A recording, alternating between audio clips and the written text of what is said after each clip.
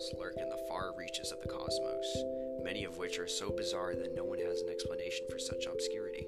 Take a journey with us as we explore these mystifying anomalies, along with many other questions regarding the known universe. This is Pondering the Cosmos.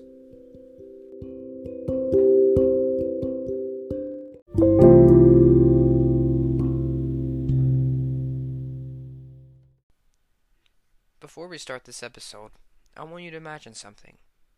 Imagine being a college student in an observatory studying radio signals coming from space.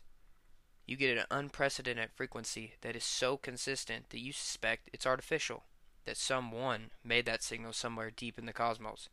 Intuitively, you would say it's aliens. What if I told you that it wasn't coming from an alien civilization, but rather coming from a mystifying phenomenon known as a pulsar?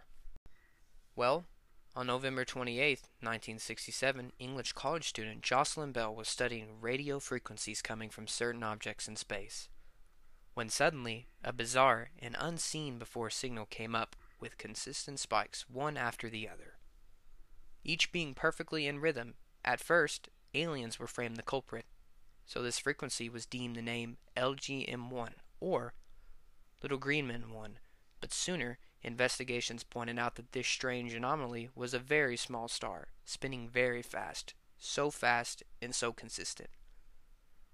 What we are actually hearing, though, were the beams of radiation coming off the star, which gave the stars the name Pulsar.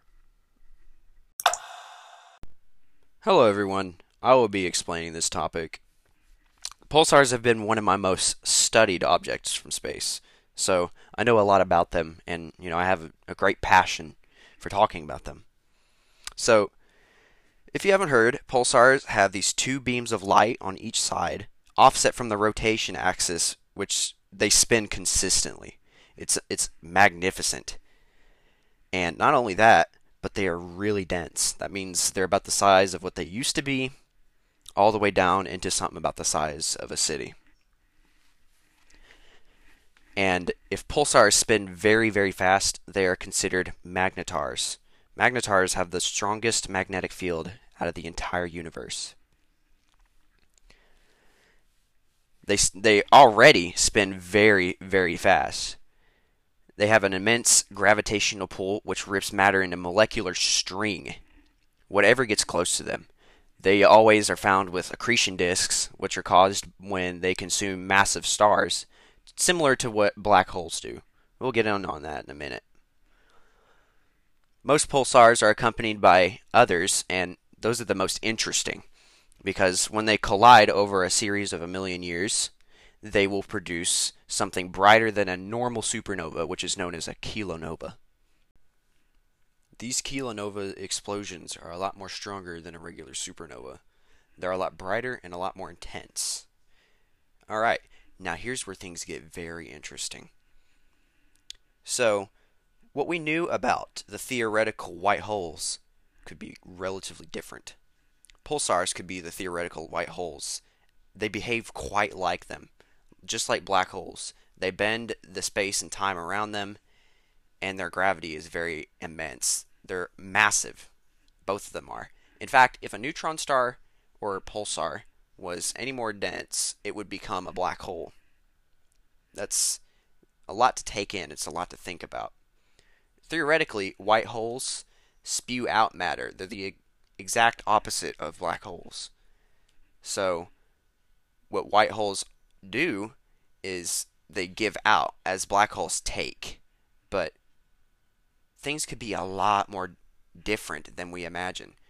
I think that neutron stars or pulsars are white holes. They don't erase the matter, so that's one thing that could support my theory. White holes are bright, as in black holes, they're dark, but they both are a result of the same thing. The death of massive stars. Here's another incredible bit of evidence that would support this theory.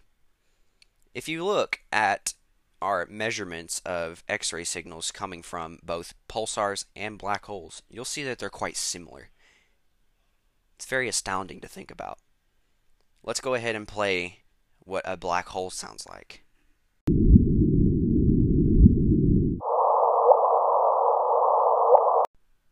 notice those small audio warps at the end on that clip? Alright, let's listen to what two neutron stars sound like colliding. You'll see quite a shocking resemblance.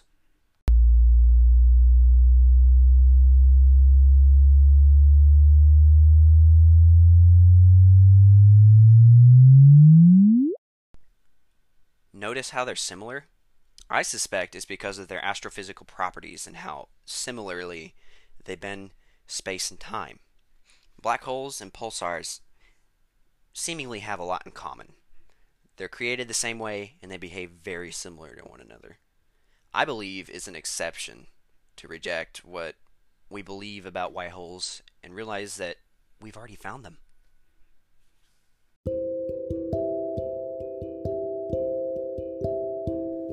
Truly magnificent, one of the most wondrous concepts believed to be right under our noses. Maybe we've achieved a lot from mankind and never credited ourselves for all of it. When we come together and realize such, we will truly be another step closer to understanding the universe.